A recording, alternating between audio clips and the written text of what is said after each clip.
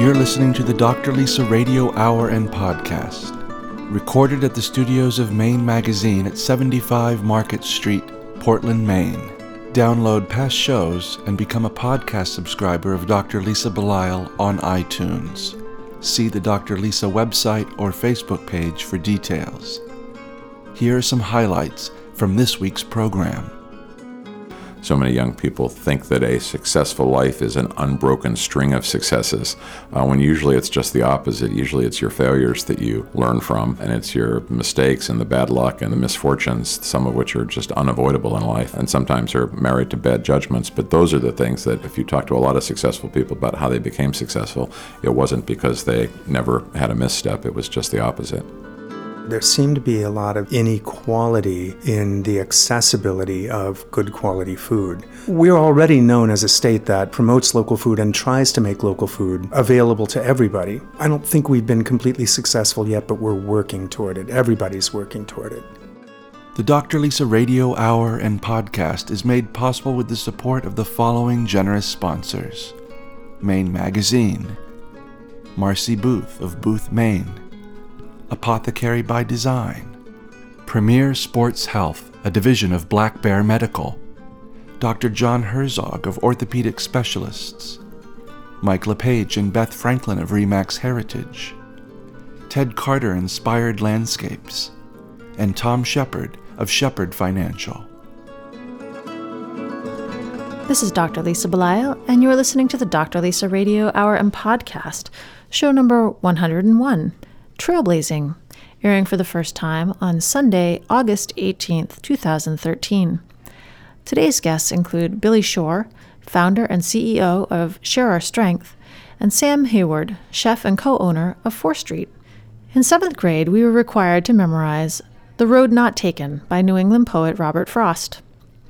I remember my discomfort with having to choose one road over another. I am a both-and sort of person. It is always my inclination to attempt to take many paths simultaneously.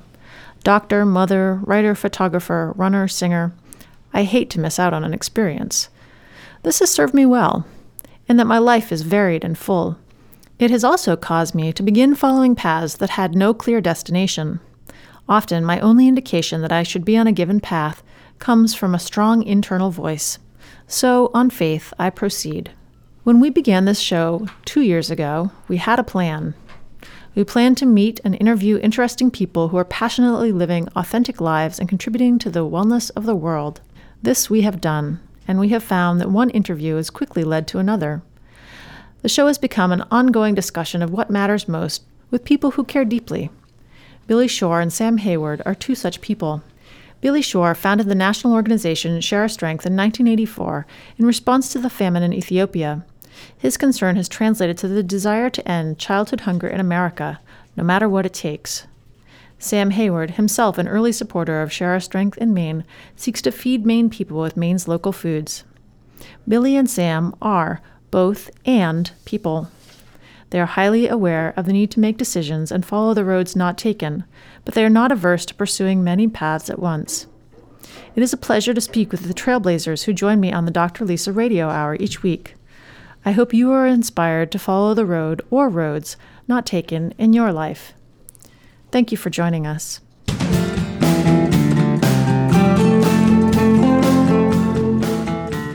We're very fortunate in Maine to have connections to people that spend time in other parts of the country and come back and enjoy our beautiful state with us, and not only enjoy our beautiful state with us, but make it a better place to live. One of these people is Billy Shore, who is the founder and CEO of Share Our Strength, which is a national nonprofit which is ending childhood hunger in America. And I specifically say ending childhood hunger in America because I know your goal is to end childhood hunger by 2015. That's correct. That's correct.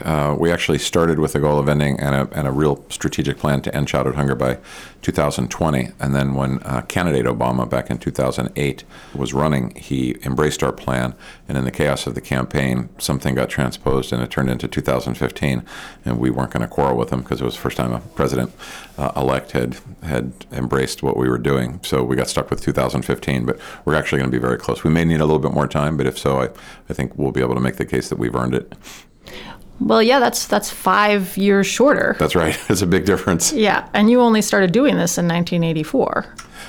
We started Share Strength in 1984, and we didn't start the No Kid Hungry campaign until about 2007. So for many, many years, we were a grant maker to other organizations, which we still are.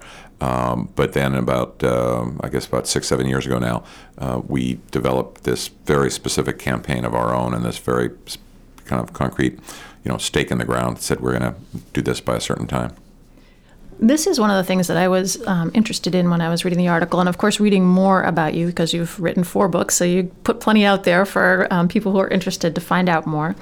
And that is that you went from largely thinking about hunger relief as food banks and smaller efforts, and then you realized you had to do something more systemic. I'm reading this article by Jed Coffin, which is in the June 2013 issue of Maine Magazine. And you called it a naive notion that raising money and sending it to food banks could somehow end childhood hunger. You then realized that your approach wasn't systemic and didn't address the symptoms of the deeper issue. How did you come to that place? Well, I think when we started the organization back in 1984, we did have, not as deep an understanding of the issue of hunger as we do now. We've come to understand that hunger is really a symptom of a deeper and more complex problem, which is poverty. Poverty is hard to solve, and poverty is complex, but feeding a child is not. So we tried to strike this balance between, even if you can't, end poverty, can you address hunger, and can you address it effectively and actually end it, at least in certain segments of the population? And as we thought about what we wanted to accomplish, we really took to heart the words of a writer named Jonathan Kozol, who said you should pick battles that are big enough to matter but small enough to win, which I really liked, because there's kind of these large campaigns that we would all love to wage and different ways we'd like to change the world. But when it comes to big enough to matter, small enough to win, in our world, we asked ourselves, what was that? And we realized that when it came to children in this country, in America, who were hungry on a chronic basis, that was actually a winnable battle. And so we got very refocused around not just making grants to other organizations, which we continue to do, but to see if we could use our vantage point, our experience, to some degree exert some leadership to see if we could get people to pull in the same direction. And ultimately, that's what we've tried to do around childhood hunger and the effort to end it. What you call a triggering event in one of your books was, I believe, the famine in Ethiopia in 1984. And I believe some would argue that that is an event that was really not easy to win. Yeah, for sure. And Ethiopia continues to struggle with famine and hunger. But in 1984, it just the kind of the serendipitous nature of when things happen. I had worked in government for about 8 or 9 years at that point for Senator Gary Hart from Colorado. He'd run for president and just come in second in the Democratic nomination contest to Walter Mondale. This would have been in August of 1984, and so I'd had this very intense period of working with him, traveling to all 50 states, sometimes 4 states a day, and then decompressing after that. Was literally stuck in a traffic jam on Interstate 270 outside of Washington, D.C., and probably doing something I shouldn't have been doing, which was reading the Washington Post while I was stuck in traffic. But there was this story about 200,000 to die this summer in Ethiopia, and it just seemed, for me, it was this jarring juxtaposition between all the issues you talk about in a campaign, from the kind of the antiseptic venue of a stage, and then in the bubble of the limousine and the Secret Service motorcade and so forth, and then thinking, boy, there are real life and death issues at stake in the decisions we make, as I learned more about the Ethiopian famine. And so for me, that was the catalyst, and our focus initially at Share Strength was international. We quickly realized that there were significant issues here in the United States as well, and that a lot of our stakeholders and supporters would want us to focus on those, and that we could actually probably realistically make more progress dealing with hunger here in the United States. We continue to make grants to a few places overseas, but most of our focus is here in the U.S. now. Hunger relief, and specifically ending childhood hunger, is something to you that's deeply personal. And it's something that also seems to have some linkage back to a sense of faith.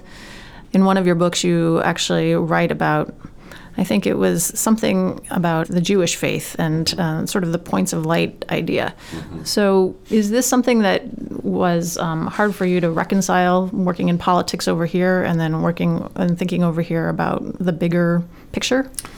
Well, a little bit. I learned a tremendous amount doing the political work that I did, and got to work on a whole variety of issues, and thought it was, would have never done it any other way. But at the same time, it did feel removed from a lot of the way people really live their lives. Probably, the most personal part of it for me was I had my father was a district administrative assistant to a congressman from Pittsburgh, and my father was this very unpretentious guy, very casual all the time, never wore a watch, never carried a pen, was not a very meticulous person. But this was a time back in the 60s and 70s when members of Congress wasn't televised, members of Congress didn't come home that much.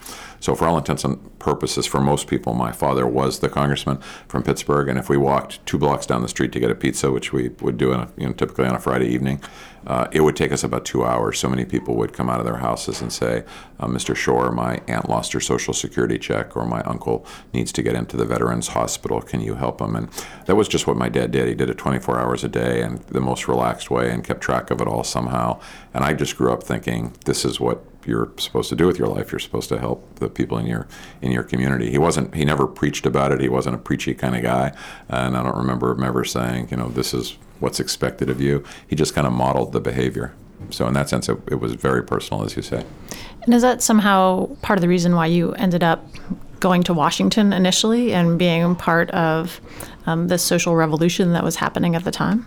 I think so. I was fascinated by Congress. I was fascinated by using public policy to create change in some ways that I'm really, I think, only just beginning to recognize and understand and start to reflect on. Share Our Strength has kind of come full circle that way, because we started purely doing private sector work and funding emergency food assistance programs and community efforts, but have more recently come to realize that there is a way that organizations like ours can intersect with public institutions, with state governments, with the federal government.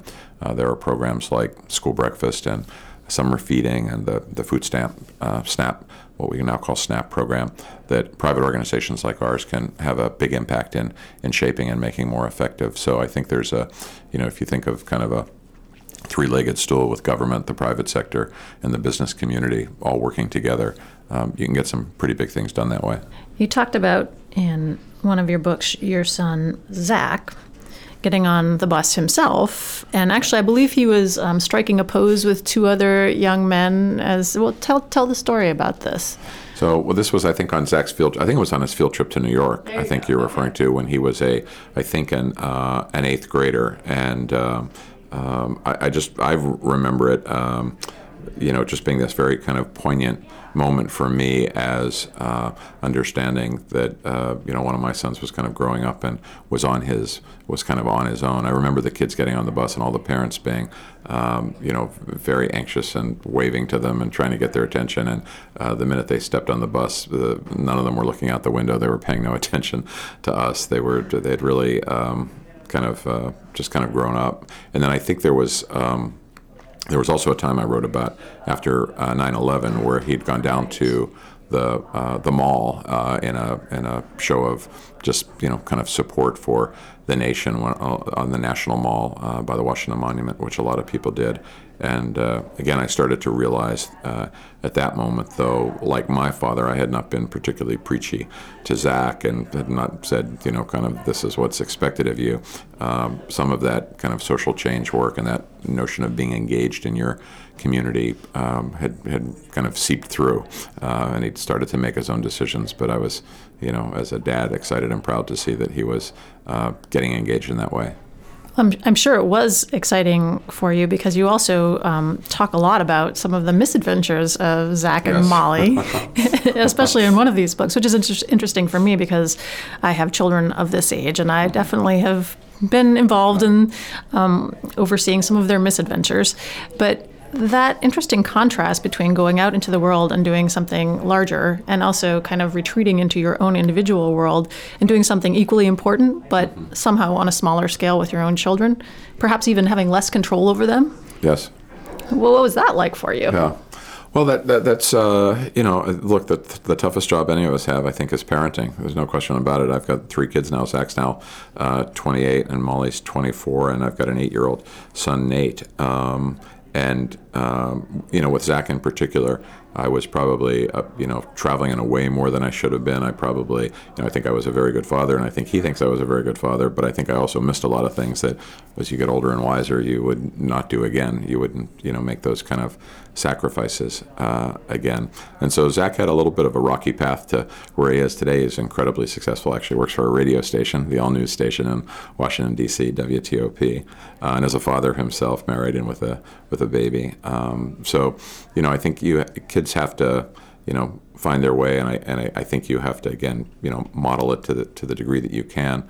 But at the end, they find their way, and they're all in their own timetable. There's such pressure, I think, today among so many young people to feel like the kind of the parade is marching by, and they better get in it in just the right place, or they're going to have failed. And I think in particular, so many young people think that a successful life is an unbroken string of successes, when usually it's just the opposite. Usually it's your failures that you learn from, and it's your mistakes and the bad luck and the misfortunes, some of which are just unavoidable in life, and sometimes are married to bad judgments. But those are the things that if you talk to a lot of successful people about how they became successful, it wasn't because they never had a misstep. It was just the opposite. We'll return to our program in a moment. On the Dr. Lisa Radio Hour and podcast, we've long understood the important link between health and wealth. Here to speak more on the subject is Tom Shepard of Shepard Financial. The healthiest communities are the ones that have figured out how to develop new and unique structures to support needs and wants at many different levels. When we look at a healthy school, it supports the needs of the individual, the classroom, the building, the district, the community, and therefore the family as a whole. Building a plan for financial health and well-being is the same. What we can learn from managing a portfolio of assets is that sometimes one part of the plan needs to address the risk that allows another part to pursue opportunity. This 3-step dance of preserve, manage, and pursue is the core of good design. If you are part of an organization that is struggling with how best to evolve to a better place, we can help. Send us an email to info@shepherdfinancialmaine.com, and we'll help your organization learn how to evolve. Securities offered through LPL Financial, member FINRA SIPC. Investment advice offered through Flagship Harbor Advisors, a registered investment advisor. Flagship Harbor Advisors and Shepard Financial are separate entities from LPL Financial. There was a time when the apothecary was a place where you could get safe, reliable medicines, carefully prepared by experienced professionals, coupled with care and attention focused on you and your unique health concerns. Apothecary by Design is built around the forgotten notion that you don't just need your prescriptions filled. You need attention, advice, and individualized care. Visit their website, apothecarybydesign.com, or drop by the store at 84 Marginal Way in Portland and experience pharmacy care the way it was meant to be.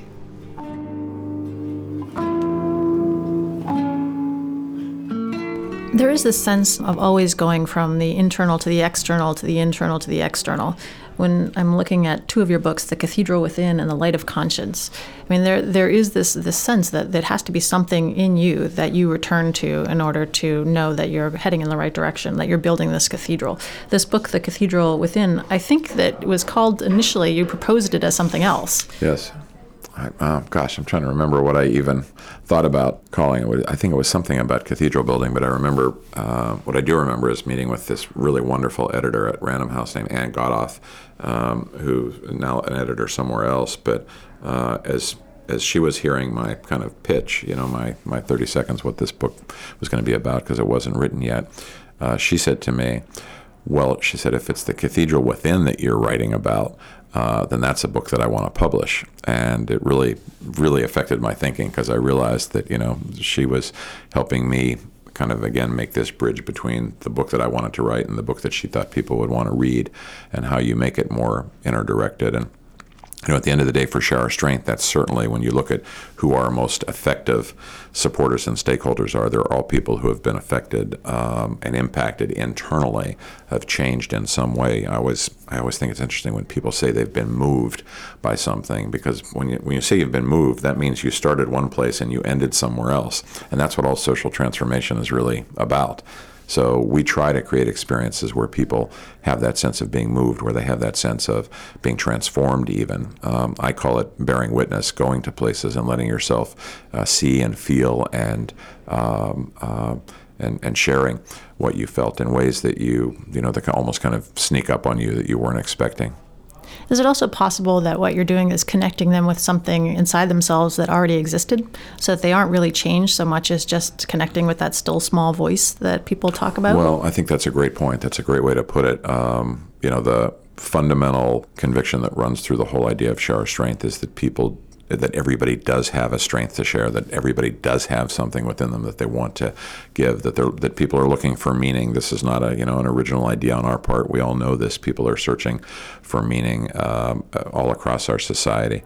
And so to create vehicles in which they can access that, and I guess access that part of themselves, to your point, I think has been, whether we were always doing that at the conscious level or not, I think that's really what the work has been about. We've had multiple people on our show who are working towards the ending of childhood hunger. We actually had John Woods on very early, who's the main Share Our Strength. We've had most recently Kristen Miele from Good Shepherd Food Bank here in Maine. But early on, we had Mark Swan from the Preble Street Research Center here in Portland. And a lot of listeners have known him for the last 20 years doing this good work that he does with homelessness and feeding the hungry and teenagers and the new teen shelter that they have. And he was on the Share Our Strength bus just the other day, going at a Taste of the Nation, and he said to me, I read Billy Shore's book. It changed me. It's something that I kind of held on to, and I can't tell you how many copies I have given out to other people. So it is actually important that you've documented in some way your own journey, starting in your book, 1995 to now, because it gives other people hope. Well, I hope that's the case. I always think of the words of the writer and the director Elia Kazan, who was a movie director, and he once wrote that the more personal something is, the more universal that it is. And so, usually I find my first instinct when I'd start to write a story about my children or something like that is I would think, why in the world would anybody care about this? But those types of personal stories really do have they strike a universal chord, and people get them. Is there also the possibility, when you put yourself out there this much, when you make it so personal, that you could be more easily hurt when things don't go your way, or when people don't see what you're trying to put across, or maybe misinterpret?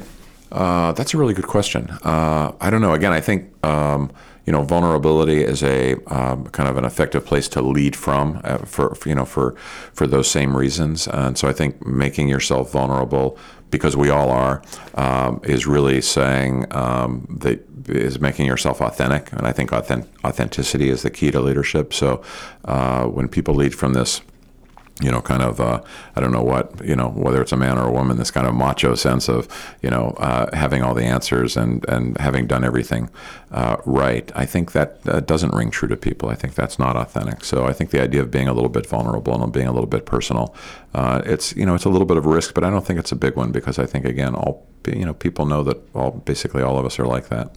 You spend a lot of time traveling to different places, and you've talked about this in the books that you've written, and working with the leader of a children's choir or a group that employs people who are released from prison, and meeting with other people who are involved in social change. What are some of the common denominators that you've noticed amongst the other people who are really doing something in the world of social justice? Yeah. Well, I think that's a great question. I think often people are, leading from a place that relates to where their own need is. And I think that's one common denominator. I think, to do this work, usually the odds are so formidable when you're trying to change something, whether it's hunger, the environment, climate change, poverty. that you have to have a little bit of a sense of being willing to break the rules as well. If you just do things in the conventional way, you're probably going to get conventional results. When people ask, what we hire for at Share Our Strength, my first response always is jaywalkers. I don't want people who are just going to stand and wait at the light. I don't want felons either, but we want people who are going to, really do what they have to do to get the job done. And I think you see that certainly in a lot of the entrepreneurs that we've worked with. And I guess, finally, and it relates to this idea of bearing witness, people who really put themselves close to the issue. One of the reasons I think we've stayed fresh at Share Our Strength is we kind of force ourselves to get away from our desk and get out into the community and see and feel things that we know are going to move us. My wife Rosemary always talks about how, if you go to Ethiopia once and then you talk about it the following year and the next year and the next year and you never go back, it becomes what she calls like a Xerox of a Xerox of a Xerox. It starts to fade. It gets a little bit pale.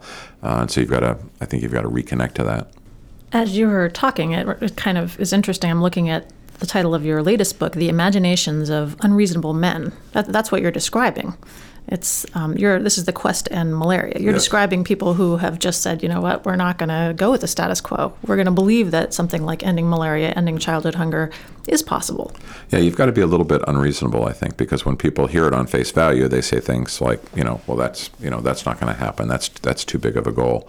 And so it does take people who push, I think, maybe unreasonable in terms of their goals, even unreasonable in terms of their tactics or strategies sometime, but still somehow stay within, at least enough within the mainstream that they can build the support they need and the constituency they need to get that done. That book takes its title from a George Bernard Shaw passage in a play Man and Superman, in which he says the reasonable man adapts himself to the world around him. The unreasonable man tries to get the world to adapt itself to him.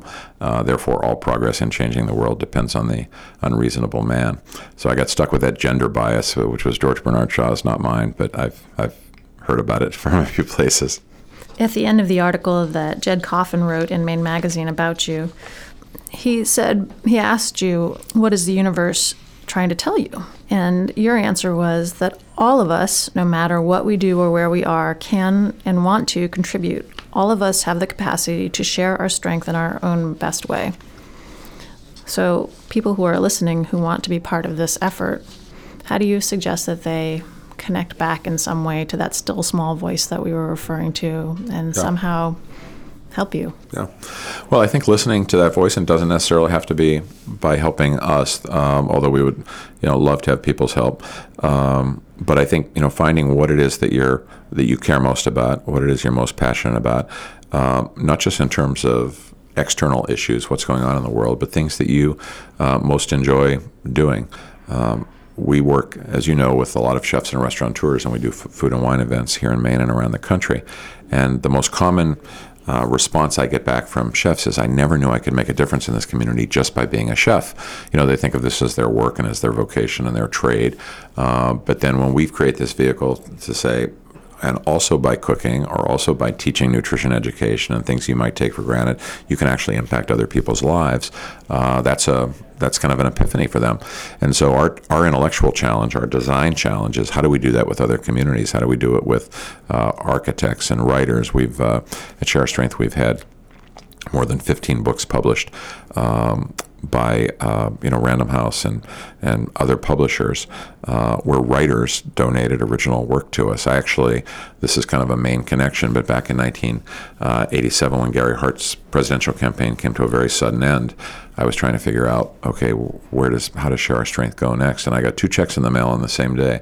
One from Stephen King, and one from a writer named Sidney Sheldon, who's no longer alive. But it was one of those moments where I was asking myself, what's the universe trying to tell me? Right, where these 2 checks came from these 2 writers, and I realized that we need to find ways to get others involved in what we do. So I would hope that people would, a good place to start would be our website at shareourstrength, nokidhungry.org, and just go to that website, and we've got a whole list of, we've got a specific, section on how to get involved. And we've got people who participate in what we call the Great American Bake Sale, or the Bake Sale for No Kid Hungry. We have thousands and thousands of school-age children across the country and others who do bake sales and contribute money to us. We have people who participate in our events. We have people who are involved in contacting their schools to see if their schools offer the school breakfast program, and they're helping us do a crowdsourced school breakfast map.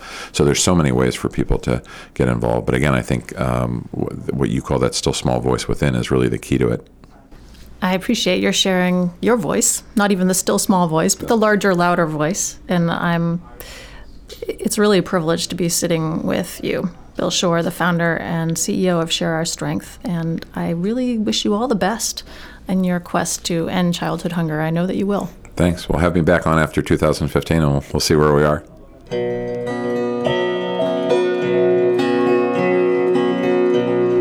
We on the Dr. Lisa Radio Hour and Podcast hope that our listeners enjoy their own work lives to the same extent we do and fully embrace every day. As a physician and small business owner, I rely on Marcy Booth from Booth, Maine, to help me with my own business and to help me live my own life fully. Here are a few thoughts from Marcy. So did you ever wonder why geese fly in a V formation when they head south for the winter? Amazingly, they know that a V pattern increases their speeds by more than 70% versus flying in another pattern or alone. When in formation, they share the leadership and have a mutual respect for their common goal, which is to arrive safely at their destination. They equally divide the hardest tasks, gather their faculties, and combine their resources and talents. This unified effort, their formation, makes the journey easier. Less energy is expended because they are all working together for a common cause. When the leader tires, he goes back to the end of the formation, and another team member takes the lead. Each goose, or a member of the team, uses their voice, or quack, to encourage the leader to stay focused and to keep organized. So how does the V formation of migrating geese apply to running your business or your household? In a word, team. A group working together to accomplish and achieve the same goal with mutual respect and understanding. Those teams will always come out ahead. Unlike the lowly seagull who scavenges and shouts mine, only looking out for its own best interest without ever seeming to get anywhere. Geese are unified and always looking out for each other, applying the law of least effort and gaining the most. It's a lesson we all could learn. I'm Marcy Booth. Let's talk about the changes you need. boothmaine.com. This segment of the Dr. Lisa Radio Hour and Podcast is brought to you by the following generous sponsors. Mike LePage and Beth Franklin of RE/MAX Heritage in Yarmouth, Maine. Honesty and integrity can take you home. With RE/MAX Heritage, it's your move. Learn more at rheritage.com. Using recycled sails collected from sailors and sailing communities around the world, Seabags designs and manufactures bags, totes, and accessories in Maine on Portland's working waterfront. From the best-selling classic Navy Anchor Tote to fresh new designs, Seabags offers retired sails another life by turning them into handmade, one-of-a-kind nautical-inspired pieces. Please visit the Seabags store in Portland or Freeport, or go to www.seabags.com to browse their unique collection.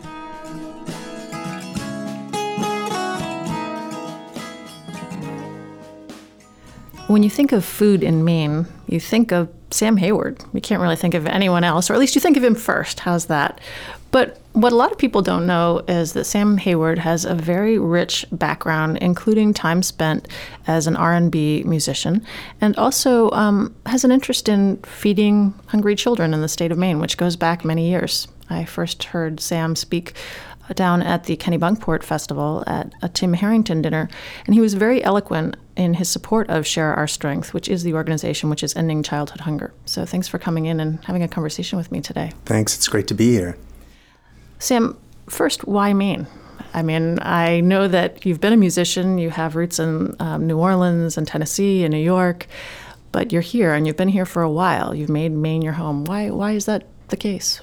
Wow, I fell in love with Maine pretty much as soon as I crossed the Kittery Bridge for the first time back in the fall of 1970. My wife and I had just gotten married the day before, and almost on a whim, we came across from the Finger Lakes district of New York, where we had both spent many formative years, and came into Maine just kind of on a whim and fell in love with it right away. I think it was some years after that, when I was working as a musician and not really enjoying it, that one of my music students, of all people, who was a Cornell Hotel School student at the time, asked me in the winter of 1974, when Ithaca, New York is probably not the most desirable place to live, if I'd like to chuck all this and come spend the summer on an island off the coast of Maine. And Jen and I jumped at it and spent 3 seasons working at the Shoals Marine Lab off Kittery and Portsmouth at the Isles of Shoals. And I fell in love with the Gulf of Maine. I fell in love with the resources, the culture, of course, the landscape and the seascape. How can you not? And so we figured, let's make a life here, and went off to a couple of other cities to get a little professional experience rather than going to a culinary school. And by the fall of 1977, we were in Maine and never looked back.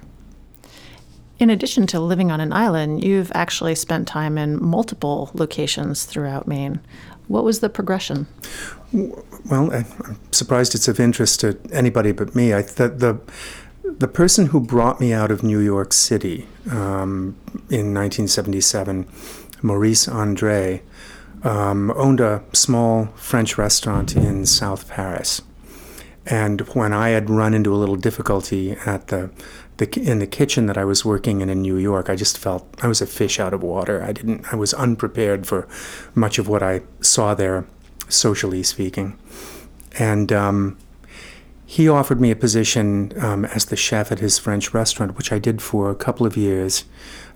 He became ill and passed away, and as it seemed with a number of other Maine restaurant people, I took a position kind of in rotation at the Samoset Resort, which was in Extremis at the time, and worked there for about a year, and then made my way down the coast to Brunswick, and was employed at 22 Lincoln, and then subsequently purchased the restaurant and operated it for 10 years. So that's a little bit of a condensed version of how I made my way down to the coast from the mountains. Is that when you decided to make Bodenham your home? Yeah, we were living in Owl's Head, and I was commuting down to Brunswick, and that was stressful. We had our first child while we were living in Owl's Head, and we made a decision to try to find something in Brunswick. We couldn't find anything we thought was affordable. And somebody contacted us from this little one-horse town that I didn't really know much about called Bodenham, 8 or 10 miles away from my Brunswick restaurant. And we moved in there and have expanded the house several times since then and live a great life. It's a beautiful place to live. Merrymeeting Bay is, as you probably know, a unique ecosystem. Environmentally, it's gorgeous. It's changing. It's in transition. But it was a great place to raise 3 children, and they're all grateful that they had the experience of the woods and the bay and canoeing on the bay and sleeping overnight on the islands and being with their friends. Just the freedom that they had there was, as children and teenagers, was extraordinary, and they all relish those memories. How has your experience in Maine and in various parts of Maine contributed to your interest in building restaurants like 4th Street? Maybe we can get into that by talking about how local food found its way into not just my restaurant, but many others at about the same time. In the summer of 1981, a local farmer actually from Lisbon knocked on my back door at my Brunswick restaurant with a basket of produce, the like of which simply I'd never seen before in any of the locations that I'd been cooking. There were leeks that were blanched, that means the white parts, 2 feet long, herbs of such vibrant green and incredible aroma. I was just shocked by it. And a number of root vegetables and greens that he was just sort of showing off to see if there was any interest on my part in striking up a relationship. And as floored as I was by it, there was no way I could say no. That was really the entree of local food into my restaurant and into my consciousness. Up to that point, I think everybody in our craft around the country knew about the quality of Maine seafood. iconic cod and haddock in particular, and of course lobster. And scallops were, again, at that point, a very big fishery in the Gulf of Maine and the Banks, and they were everywhere. Less known was that there was some pretty good livestock being grown in Maine. Maine has a lot of pasture land that may be underutilized for growing livestock. We're trying to change some of that. So we could get all of the fish that we wanted locally, almost none of the livestock products that we wanted locally. And frankly, there wasn't a great connection with farms that produced produce, vegetables, fruits, herbs, and salads. We didn't have that connection at that point. So it was something very new to me. And by the way, I think that was happening all through the state at just about the same time. Remember, MOFGA started in 1973, I believe. I think that's about right. And at the time, the organic farming movement and gardening movement in Maine was very small, but it was clearly growing. And we had the right cultural resources. We had the right land base for it. We had the right conditions for a hands-on form of agriculture, small-scale agriculture and farming. And we had the land base because there were so many farms at that point that had been farmed intensively for generations, and one generation of farmers was ready to retire and sell out. There were inexpensive farms available to kids, if you will, from away. And that phenomenon that happened in the 70s and 80s that we now call the Back to the Land movement really took off. And I would just happen to be here kind of in the midst of that. So I was able to, in my little restaurant, take advantage of it. But it was happening other places as well. In the midst of all of this abundance of produce and seafood and even the rising abundance of livestock, what you were noticing, however, was that not everyone had access to food. That's true. There seemed to be a real inequality there, that the communities that had farmers markets, those were pretty well utilized in the 80s, at least from what I was conscious of. That's grown, of course. Now we have somewhere around 100 farmers markets active in the state of Maine, many of them even in the wintertime. Didn't really see that much evidence of that in the 1980s. What was pretty clear to me living out in the South Paris area was that the availability of good quality food, not just industrial food, but according to somebody's definition of what's good and healthfully produced food, that wasn't that plentiful out there. There seemed to be a lot of inequality in the accessibility of good quality food.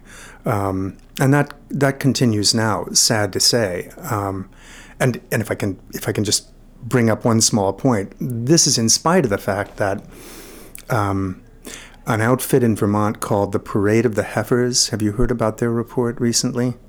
I think that's the name of the organization, recently ranked states according to the accessibility and availability of locally produced food. And naturally, being a Vermont outfit, I'm not surprised they named Vermont as number 1, and number 2 nationwide was Maine. Number 3 was New Hampshire, and then there was everybody else. And lowest on that list were states like, surprisingly, Texas, Florida, and some other Gulf states, which really surprised me. So we're already known as a state that promotes local food and tries to make local food available to everybody. I don't think we've been completely successful yet, but we're working toward it. Everybody's working toward it.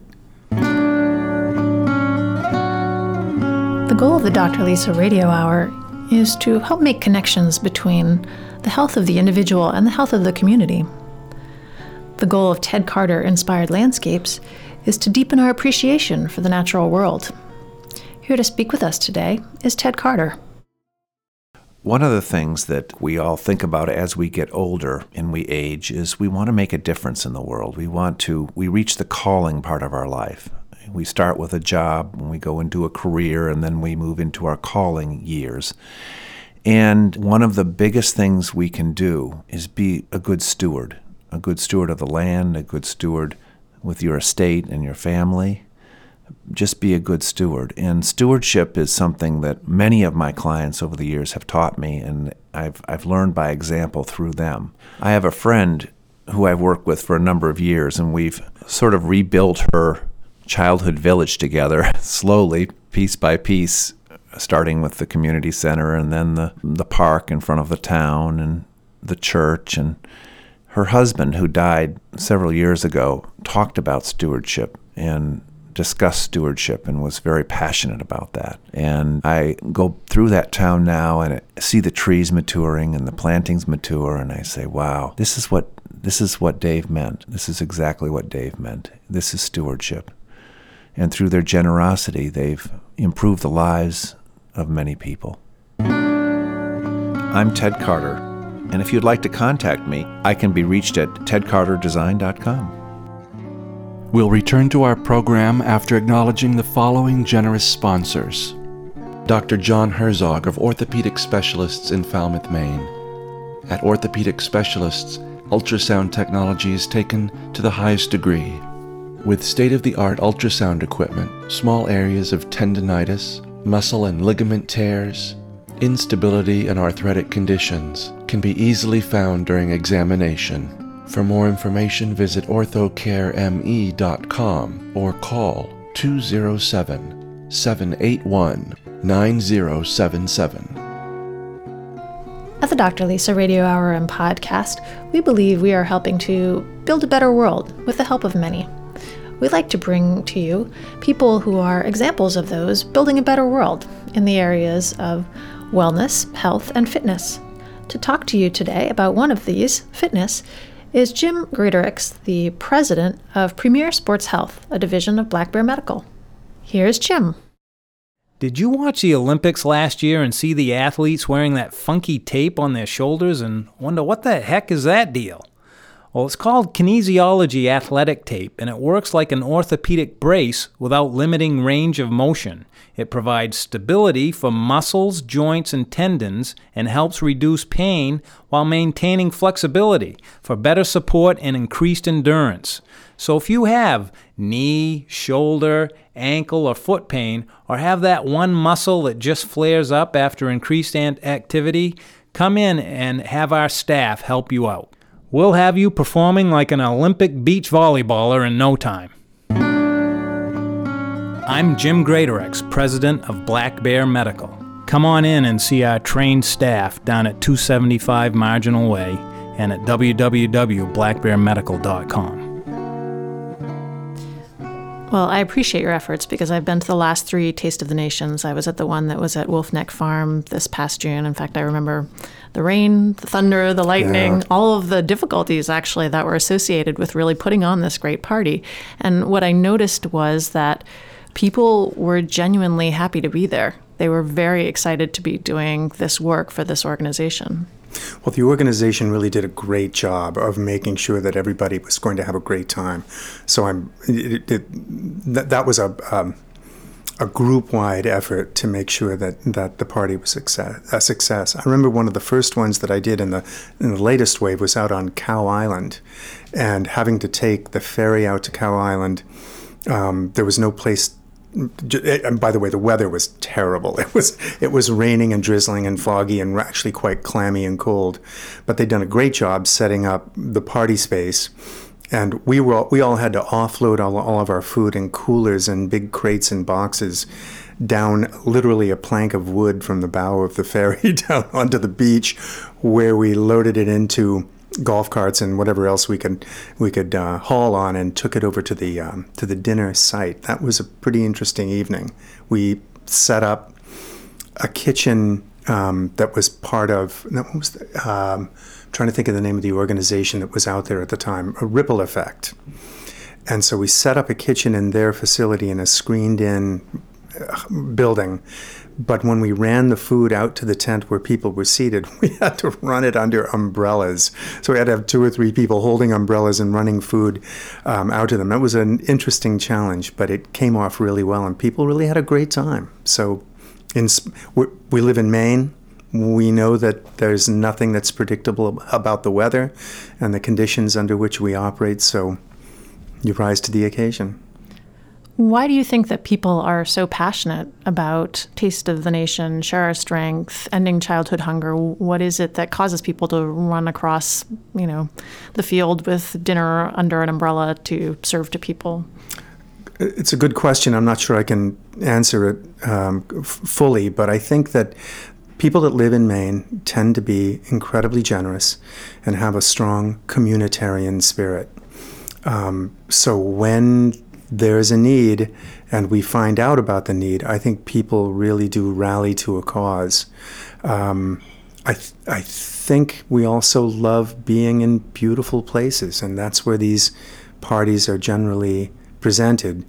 And what's better than a Maine summer? This is just the sweetest experience anybody can have. So to set up a place along the shore or on an offshore island or even on a boat and have a great dinner and a great party really brings people together in an interesting way, and add to that the importance of the cause and the fact that these are our community's children that we're really trying to benefit. And it's pretty irresistible. You began your career as a musician. You were in music school. Can you draw any sort of parallels and or intersections with your life now? That's a little bit harder to do. When I was a working musician, I could look down the line and imagine myself as a washed-up third-rate failure. So it really wasn't going the way I wanted, and I was playing kinds of music that I really hadn't planned on getting trapped in. I read an article by David Brooks the other day where he was talking about the changes in people's lives as we age and in their priorities and their motivations as they age. And he talked about how retired people, if I can use this word on the air, demonstrate a certain horniness for service. I loved the phrase. I thought it was great. And you quite often see that in retired people. My own father, who in his last years became very passionate about delivering Meals on Wheels. And I think now that I'm kind of too old to be a lead line cook or even a strong prep cook at 4th Street, and I leave that to the more talented and more athletic, more physically strong younger guys, that I would like to devote some of my time, some of the time that I save by not being slaving in the kitchen every day, to be of some use to the community at large. And I think that's been a motivating factor and why probably I get overwhelmed with some of the nonprofit work that I do. But it's worth it. It's worth it. What would you suggest to people who are listening as far as trying to support organizations that end childhood hunger, people who are not chefs and do not work at 4th Street? What could they do in their own lives to be supportive? There are plenty of other things that people can do that other than prepare food for an event like Share Our Strength. That organization does depend on volunteers to a tremendous extent, and I don't mean just restaurant people. So they can get a hold of Share Our Strength in Maine, Share Our Strength Portland, and get involved on other levels. There are many other ways in which people can be involved in hunger issues, from working with local schools to get gardens going so that students are introduced to the joys of raising food and the joys of eating the food that they produce, which is really important in developing their sensibilities and awareness of what constitutes good food. People can grow some of their own in their own gardens. People can volunteer with other agencies in their communities. And one of the things that I frequently find myself speaking about is the amount of food waste that Americans produce generally. One study that I read estimated that 40% of the food that people bring home, that consumers bring home, actually gets thrown out and not consumed. So building awareness about that in a cheap food first society, we don't value the food resources that we have to the extent that perhaps we should, and make the best possible use of every ounce of food that we purchase and bring home, let alone in restaurants where I see what comes back on plates, and pay attention to that and sometimes adjust my thinking about what it is that we're serving according to that. So there are a lot of ways in which people can get involved, but from awareness to volunteering to efforts on their own within their own communities. Sam, how can people find out about 4th Street and the other restaurants that you are affiliated with? Well, my partners operate Street & Company, Standard Baking, and a little seafood wholesaler called Upstream Trucking. And those are all on websites, so they can go to those. Sadly, 4th Street's website is 15 years out of date and really bad. It's a constant embarrassment to me. But I haven't been able to get around to actually fixing that thing. So I continue to work on it.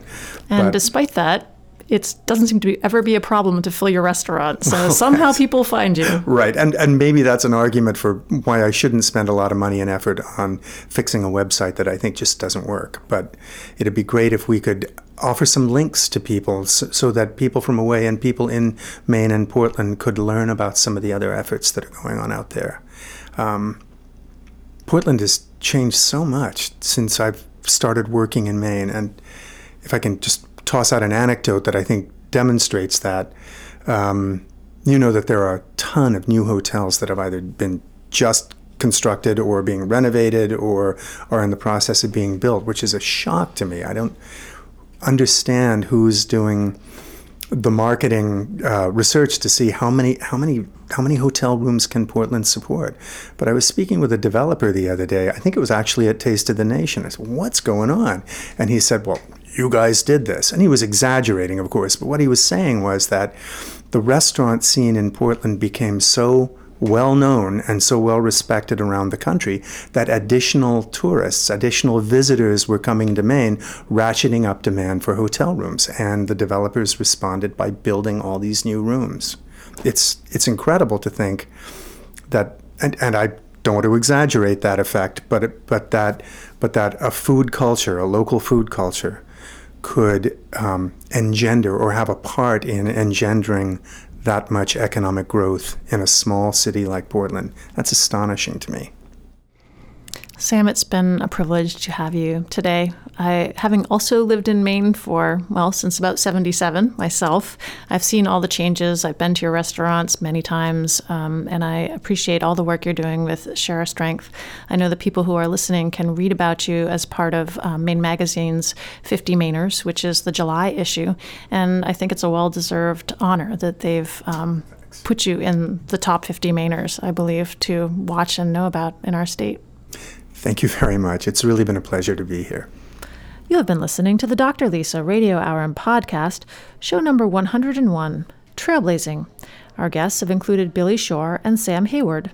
For more information on our guests and extended interviews, visit doctorlisa.org. We hope you'll join us for 2 important upcoming events. The first is the Rev 3 She Jams Triathlon, August 25th at Old Orchard Beach. This unique race will be limited to 300 people and will bring a world-class venue to Old Orchard Beach, allowing for the opportunity to create a life-changing experience for women who participate. Proceeds go to the Maine Cancer Foundation. For more information, go to shejamstry.com. Also, join us on August 24th for the Art by the Sea Gala at the Ogunquit Museum of American Art. The Art by the Sea benefit auction is the museum's major annual fundraiser. For more information, visit ogunquitmuseum.org. The Dr. Lisa Radio Hour and Podcast is downloadable for free on iTunes. For a preview of each week's show, sign up for our e-newsletter and like our Dr. Lisa Facebook page.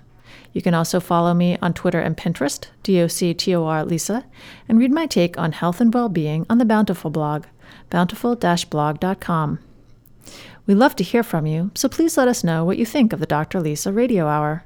We welcome your suggestions for future shows. Also, let our sponsors know that you have heard about them here. We are privileged that they enable us to bring the Dr. Lisa Radio Hour to you each week.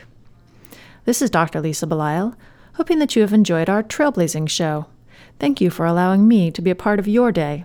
May you have a bountiful life. The Dr. Lisa Radio Hour and Podcast is made possible with the support of the following generous sponsors: Maine Magazine, Marcy Booth of Booth, Maine, Apothecary by Design, Premier Sports Health, a division of Black Bear Medical, Dr. John Herzog of Orthopedic Specialists, Mike LePage and Beth Franklin of Remax Heritage, Ted Carter Inspired Landscapes, and Tom Shepard of Shepard Financial. The Dr. Lisa Radio Hour and Podcast is recorded at the studios of Maine Magazine at 75 Market Street in Portland, Maine. Our executive producers are Kevin Thomas and Dr. Lisa Belisle. Audio production and original music by John C. McCain. Our assistant producer is Leanne Ouimet. Become a subscriber of Dr. Lisa Belisle on iTunes. See the Dr. Lisa website or Facebook page for details. Summaries of all our past shows can be found at doctorlisa.org.